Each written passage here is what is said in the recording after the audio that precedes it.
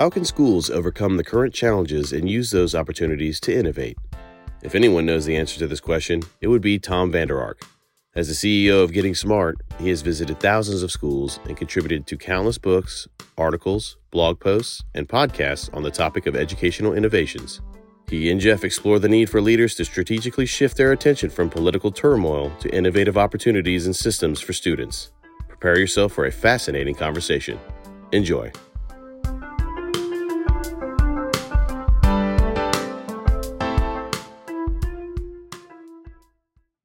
Hello, everyone. My name is Jeff Rose, and welcome to today's Leader Chat. My job is to lead what we call our leadership circle. And in short, we are a community, a national and beyond community of superintendents, executive team members. And the concept that we have is that leaders help leaders. So our model is very unique and very different. And this is one of the things that we do on a weekly basis to provide what we think is very pragmatic, important information that feeds the needs of our leaders, as our job is to listen to what they are. Today is going to be a phenomenal conversation. You know, I have been frustrated for a long time, like many educators, that our focus has been hijacked. In fact, educators who are in the arena, as Roosevelt would say, focusing on supporting students, many of them are navigating things that they just didn't sign up for. This COVID chaos, for example, this dramatic shift politically as that's invaded education is not impacting the person's why as to why they became a teacher, principal, superintendent, whatever that may be. And that is unfortunate. So today's conversation is to make an intentional shift. We do need to talk about innovation in schools. We can't just talk about surviving and how we navigate and manage the chaos. So that is exactly what today is about. So I'm thrilled and I'm excited, and we have the perfect guest. Now today we're going to be talking with Tom Vander Ark around focusing on innovative school designs. So Tom, and I've known him for a bit, he's an advocate for innovations in learning. He's the CEO of Getting Smart. He advises schools, districts, networks, foundations, and learning organizations on the path forward. A prolific writer and speaker, Tom is the author of Getting Smart, Smart Cities That Work for Everyone, Smart Parents, Better Together, and the Power of Place. And he's published thousands of articles and papers. I was just talking to him earlier. They have a podcast as well, and I think that they've done well over 500 podcasts. Their content is really impressive, and working with them side by side is even better, and I know from experience. Years ago, as a superintendent, we were designing what we wanted to be this very innovative place. So we got to work with Tom and his organization, and we went on a trip. We were actually in California visiting a number of really impressive schools. And so I got to know Tom through that, and I've been following them very intently ever since. So without further ado, let me welcome Tom to our screen and to our audio waves. Tom, I probably missed some things in your bio, but in the meantime, how have you been and how have things been for you the last, couple of years? We haven't talked in a while. Jeff, it's great to see you. As you know, I love visiting schools more than anything else. I claim to have visited more high schools than anybody on the planet, and you and I have visited some great schools together. Well, all of that stopped in 2020, and I went more than 20 months without being able to visit a school. It was really painful, missing being with teachers and kids, and so I've been so excited the last few months to be able to re-engage with schools around the country and begin visiting them again. But we stayed busy during the pandemic trying to support system heads. Some of it was focused on just the chaos of pandemic education, of how to quickly mobilize remote learning. But then pretty quickly getting back to the business, even under new circumstances and new challenges of engaging learners, particularly high school learners, in what we call real world learning. So I'm curious. So I didn't mention, but our listeners should know this, that you were the I think the first executive director, right, of the Bill and Melinda Gates Foundation. You've been a superintendent yourself in Washington Federal Way, I think, if I remember that correctly. And so maybe the last, that 20-month period where you had to watch from afar, where you're very used to kind of being in it and, visiting high schools. What were some of your observations and what did you learn along the way as it relates to leading Getting Smart? Yeah, it was interesting. Like everybody else, we flipped to remote, and we have a national team, and so for us, it wasn't too dramatic a shift to flip to remote learning, because we do a lot of our work that way. I really missed the opportunity to be with system heads and school heads in person, but like many people, we started spending 7 or 8 hours a day on Zoom. We have the good fortune to work with about 30 systems in Kansas and Missouri on a big project called Real World Learning, and we did weekly phone calls with those system heads. And it quickly shifted to about half just problem solving around how to run remote schools. And then we would shift back to our focus on real world learning and try to help them problem solve around how do you do real world learning, but do it remote when suddenly the community is the classroom. And so we have had the good fortune of working with school systems in Kansas City and nationally over the last 2 years, but under these strange new circumstances of doing it mostly via Zoom or teleconference. So in the meantime, it sounds like you had one foot in how supporting the fact on how they make this shift that was just a needed shift, right? There's no choice in it, which probably has also some pros in, right, this concept that we were able to see a lot of change really fast, and then also trying to push the concept of let's still continue to think in an innovative way as opposed to just stay afloat. Did I read that correctly? You did. And Jeff, I guess I have to admit to being disappointed by how that shift to remote learning went nationally. I think there were a lot of us in 2019 sort of patting ourselves on the back for 20 years of advocacy towards one-to-one learning, where every student is equipped with a connected device and on high-speed internet at school. And I thought we were very, very close to achieving that goal across America. And then when the pandemic happened, many of us learned quickly that those systems weren't very robust, and not all of those were take-home devices, and many systems didn't have shared learning platforms and well-developed blended, much less remote learning protocols in place. And then the big surprise for many of us is that at least 20 million, perhaps 30 million American families have really weak access to internet and internet connected devices at home. And so that spring of 2020 was really heartbreaking in terms of how difficult it was for so many systems and so many learners. It revealed a lot of cracks, didn't it?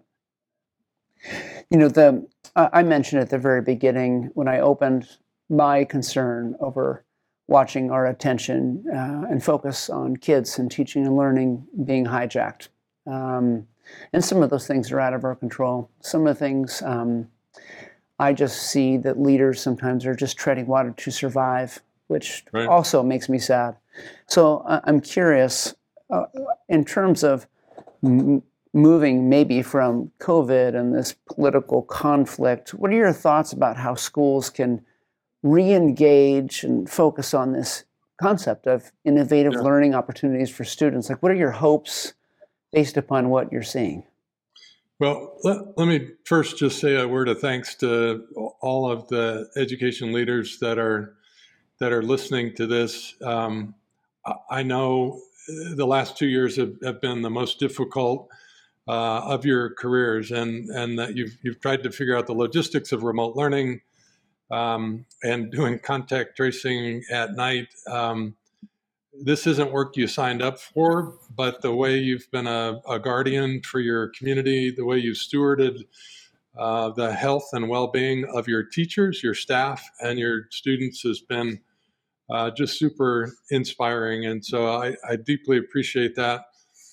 But secondly, I want to say that I'm really angry about the distraction and the destruction that's been wrought on education systems around the country by really malicious people, often in an organized fashion.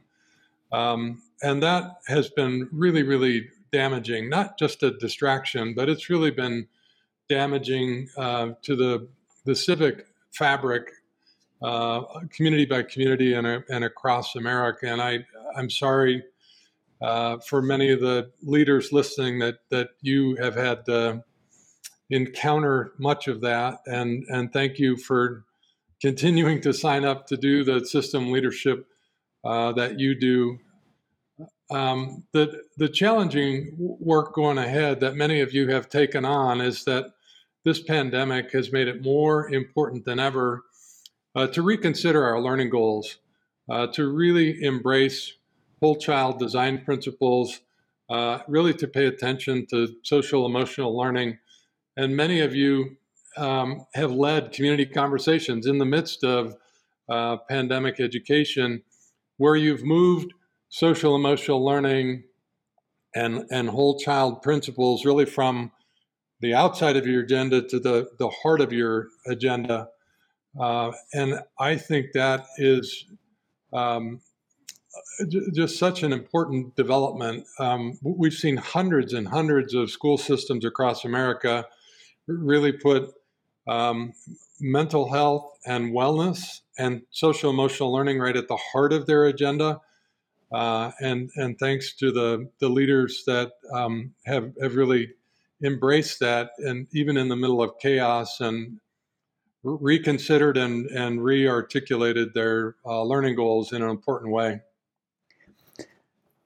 I'm interested. I'm watching constantly this this discourse that's unfolding in front of us, where there is this pressure due to what some call learning loss, and this pressure to almost catch up, Right. and catch up to where we a system that we used to have, Yeah. which is unfortunate because that system was not working for a lot of our students, as you know. So I find that to be interesting and quite the dilemma. While at the meantime, there's this incredible opportunity, like you just described, to take this opportunity because it creates ripe opportunity for change and shift it to social emotional learning, the concept Right. on how do we focus on the whole child, how do we start to change the learning structures that support kids for their future, right, as opposed to the traditional systems of the past. It's this very interesting juxtaposition happening as it relates to the discussion and the actions of schools. And so I'm wondering if you have comments on just watching that unfold. Yeah, this is a tough issue, Jeff, because most American kids really did lose out in the pandemic. missed their teachers and their schools and their friends, and they really did suffer an academic loss. The challenge is that we've been trained in America for 20 years to only pay attention to grade level proficiency, because that's what we test at the end of the year. And it really, I think it's done damage this year, in the last 2 years, as students have come back to school. It's created two problems. One is it's put testing front and center instead of reconnecting with learners and paying attention to how kids are doing and rebuilding relationships, because that's the first and foremost job. And then secondly, it's created this rush to push kids back into grade level content to try to catch up. When I think this is a critical opportunity to try to meet learners where they are and try to adjust our systems to be a bit more competency-based. So one reason this is important is that many learners didn't just uniformly fall behind this theoretical grade level proficiency. They may have advanced in reading, but perhaps not in mathematics at a high rate. And so the real opportunity is to assess kids and try to meet them instructionally where they are, and to build more agile instructional models that can allow for a student to be at a sixth grade reading level and at a fourth grade math level. I have not seen as much progress on this front of moving to mastery as I had hoped to see over the last year. I think a lot of leaders are still preoccupied with the resumption of this testing around grade level proficiency. I'm still hoping that more states and strong system leaders take this opportunity to move to more of a mastery-based system that really does a better job of meeting kids where they are. One quick comment that I want to add is that I love the well-intentioned effort to provision time and support for kids that need it most. That's positive. However, I'm worried that a lot of that is turning into cram sessions, into low-level tutoring that's just not very beneficial. It's like a worse version of the old version of school. And I'm hoping to see more and more rich learning experiences provided for the students that missed out on rich learning experiences. So yes to more time and support for kids that need it, but there's a great opportunity for system leaders to try to push that towards rich learning experiences that are engaging and beneficial in a whole child sense. So here's the dilemma, because I find myself shaking my head as you're talking, and I don't want to be depressing to listeners, but the concern is what you just said. So I see the same. I see then we're adding resource, we're adding support, we're sometimes even using really an opportunity, a financial opportunity that all of our schools are facing across this country that they've never had before. And we're almost like, how do we rush backwards?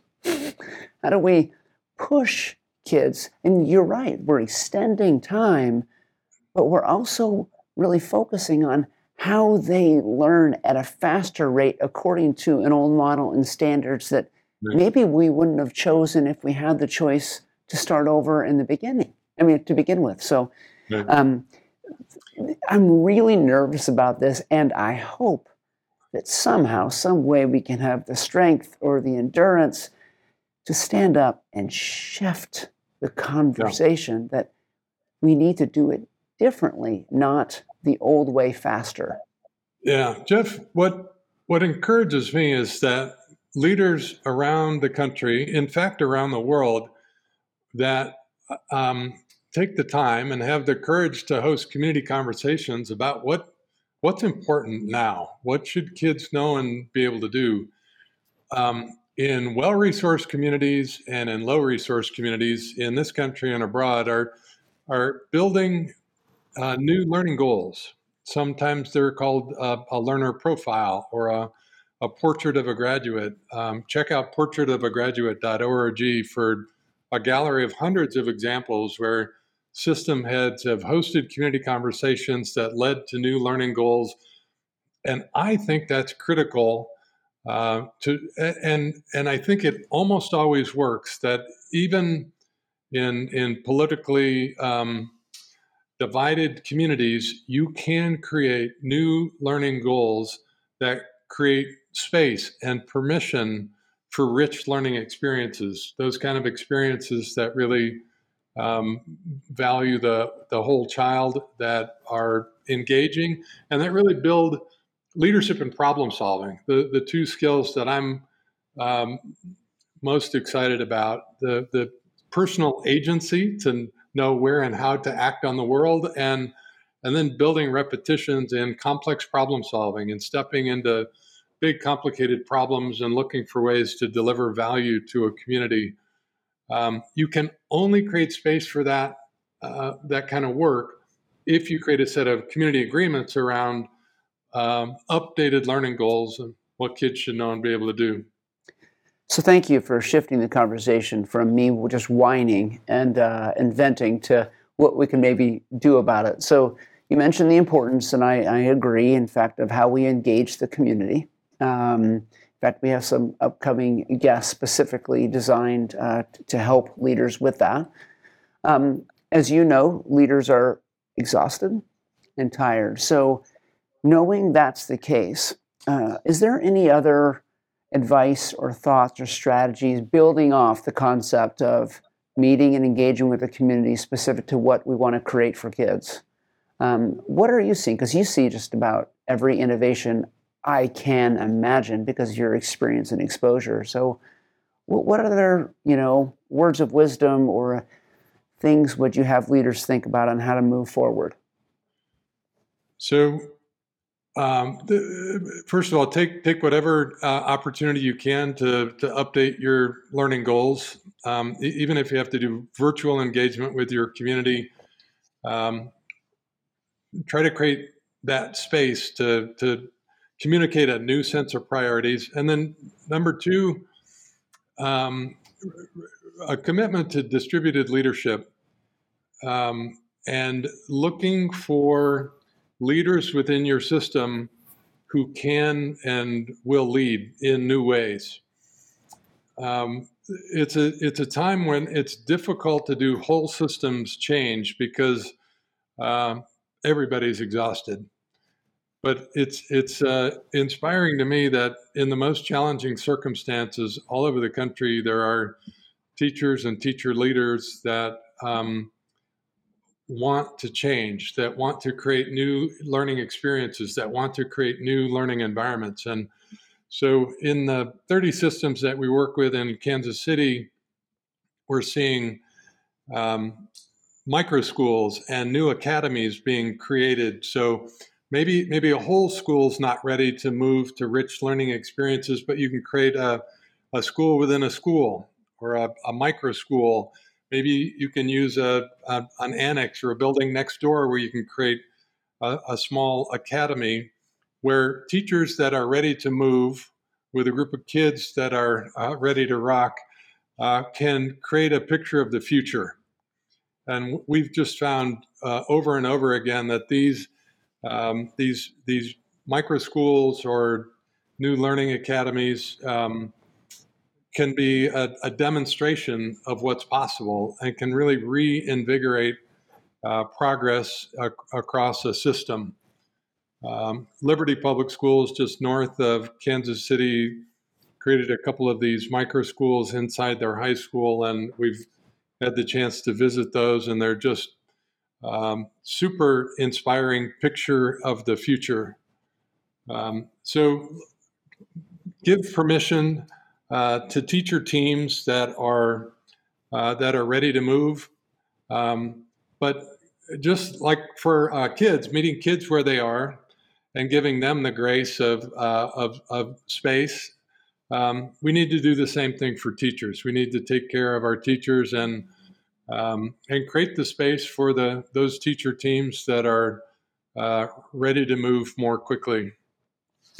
So this brought up a couple of questions based upon what you just thought that I'm curious about. Number one, you mentioned almost how do we support and start with the willing, right? Because there are some teachers and educators that for some reason have the capacity right now to lean in to some new strategies.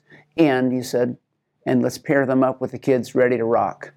Now, I know how you're going to answer this, but I want you to answer it for the listeners too. Because sometimes we assume the kids ready to rock are the ones who don't need this remediation and catch up and how do we cram. How can you help us understand that kids ready to rock doesn't mean that the kids that, you know what, they've already met grade level, so let's put them into something kind of innovative and cool. Yeah. Help our listeners understand that. I've seen it with you, but help them understand that. Yeah, no, it's a great question. A different way to put this is how do you innovate with equity? Because what I just described of starting a cool academy for high flying kids could exacerbate inequity in your system as opposed to creating more equity in the system. So two quick thoughts. One is the innovation that you're proposing, whether it's a new program or a new academy, or maybe it's a new summer experience, you have to design that with equity in mind. So that means recruiting students most likely to benefit, maybe students that have struggled most in the last 2 years. And so being really equity-minded about the way you design the program, about the outreach for the program, about enrollment, transportation, and location, so that the kids that would most benefit from the program are involved in it. And then number two is innovating with scale in mind, of beginning right from the time you launch the first experiment around rich learning experiences, thinking about if this goes as well as we think it will, how do we take it to scale? What's the next location? And then how do we flip this entire school? Then how do we go to the next school? But trying to do as much of that on an invitational basis as you can, where you invite schools into the change process by providing personalized learning for them, right? Meeting them where they are, providing them strong supports, inviting them into the innovation as they're ready to move. But it means thinking about the innovation with equity at first, and then thinking about scaling for equity second. You mentioned the concept of distributed leadership, and now might be the right time for us to think about how leaders do that, right? Rather than take it all on their shoulders. Well, it's funny because I'm a career-long educator, teacher all the way through superintendent a few times over. Since stepping out of that role, and now I have a little bit space and capacity to study and to read and to reflect, I look back and think, you know what? Part of the problem may have been that I was nothing but an educator as it relates to leading complex systems. Yeah. You, on the other hand, you've seen it all. You haven't just been an educator. You've been in private and public sector. What are your thoughts right now relative to the leader of the future, especially being that we have like 25% turnover of superintendents, and we're fearful for what's coming. So how do we think in a hopeful way about the leader of the future and maybe the new skill set that they may require beyond just being a traditional educator? Yeah, I love that question, Jeff. Well, good, because I just made it up. So well, let me answer in a couple of ways. The first is there's a super tactical strategy that I want to mention. This is team-based staffing. We're really excited about a couple of national initiatives that are promoting team-based staffing. One that's been around for 10 years called Opportunity Culture opportunityculture.org from Public Impact has been promoting lead teachers and teaching teams in a distributed leadership system. We think that's a super important structure. It provides a lot of support for new teachers. It creates a space where pre-service teachers can step in. It creates a space where community members can step in and support a teacher team. So they've been an important leader in that space. The second is here in Phoenix. Arizona State University has the Next Workforce Initiative. And this is a beautiful example of preparing teachers in teams for schools that are staffed in teams. And so we think this is a really important direction. What happened during the pandemic, Jeff, is I think of it as the end of teaching as an individual practitioner profession. Because for 200 years, teachers have had a lot of autonomy within the classroom. But because everybody had to use a common learning platform, typically a common set of blended learning protocols and a common curriculum, we're suddenly all now on a team. And we think that's a productive shift to teaching in teams, but this is a place where leaders can delegate more to teacher teams, maybe not individuals, but to teacher teams that can operate with more autonomy. The second part of your question is we need to find new ways to create more breadth, where school leaders and system heads have the opportunity to do externships, to visit different kinds of organizations, and to look at the problems that they're facing, how they frame those problems, how they turn them into projects, how they staff and resource those projects so that they become students of change leadership, and see enough reps in different settings that they, one, create a new vision for what powerful learning looks like, and then number two, an enhanced vision of how to mobilize a change effort in a productive and agile sort of way. So this is hard to do, Jeff, because it means days out of the building or days out of the district.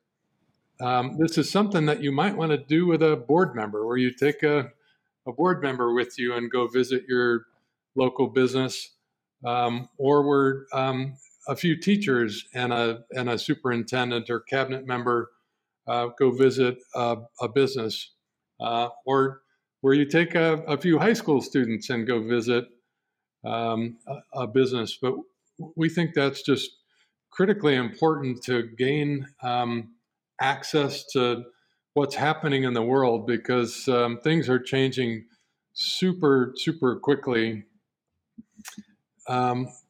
Last thing on this, we're just really excited about the work that's happening in Kansas City, because a set of community agreements around real world learning has mobilized 600 business partners. And what's happening there is that school leaders and superintendents are spending more time in businesses, and the business people are spending more time in schools. Students are doing internships at a very, very high rate. Students are taking on client-connected projects. And so we're seeing just much more connection between schools, businesses, and civic organizations as a result of this regional initiative. And that gives me a sense of hope that we can do this sort of thing region by region across the country. This focus and this concept on team, it aligns in so many ways to what our leadership circle is about. In fact, this leader chat that we're doing right now is the only thing we do as it relates to pushing out nothing but content. All of our support systems are aligned to leaders helping leaders, where I nor our entity we are not the sage on the stage. Our job is connective tissue so that leaders can help each other with complex, nuanced dilemmas and challenges. In fact, next month, or I guess it's this month, we're having what's called an unconference in Nashville, and it's a one-day event where our members come and they engage. We do a 15-85 model. We only talk at them for 15% of the time. 85% of the time, we say circles are better than rows. This is what we stole from my pastor. And then we walk them through protocols where they're helping each other, right? So assuming you and I were at a table, if we could almost pretend a round table with leaders, superintendents, executive directors, a variety of positions trying to lead school systems. What would be your kind of the brass tacks? I have one piece of advice for you. What would you want to tell them before kind of exiting that circle? Can I take two? Yep. maybe Go for it. What I'd most hope for their kids is that they give teachers space and permission to co-create rich learning experiences, particularly community-connected projects that work that's important to kids in the community that results in public products, the kind of work that a student will remember 20 years from now. So anything you can do to create room and permission and support for that kind of work, that's number one. And number two, you have to take care of yourself. You have to take care of yourself and the people that you work with. This has been such a draining 3-year period that it's just a really good time to remember to stay healthy and to take care of the people that you work with. We can't create whole child learning environments unless we create whole teacher support environments. And that starts with leaders that understand that their own wellness and well-being is critically important. And that's been taxed recently. So take care of yourself and the people that you work with. Tom, I've really valued our time, and it's generous of you to give this time to us. I know I've taken actually a lot of notes, and now you've given me new things to research and lean into. So I'm excited about that, and I promise our paths will cross again really soon. And thank you for all of your work and helping us focus on actually what is the most important thing. So know that you're appreciated. Thanks, Jeff. Take care. Okay. Thank you. Ladies and gentlemen, that was awesome. That was fantastic. And to be able to just spend a little time, 35 minutes, focusing on the things that we're actually excited about, the things that motivate us to sign up for this work in the first place. It's a gift, especially at a time like this. And we thank Tom Vander Ark and Getting Smart for everything that they're doing. In the meantime, leaders, be well.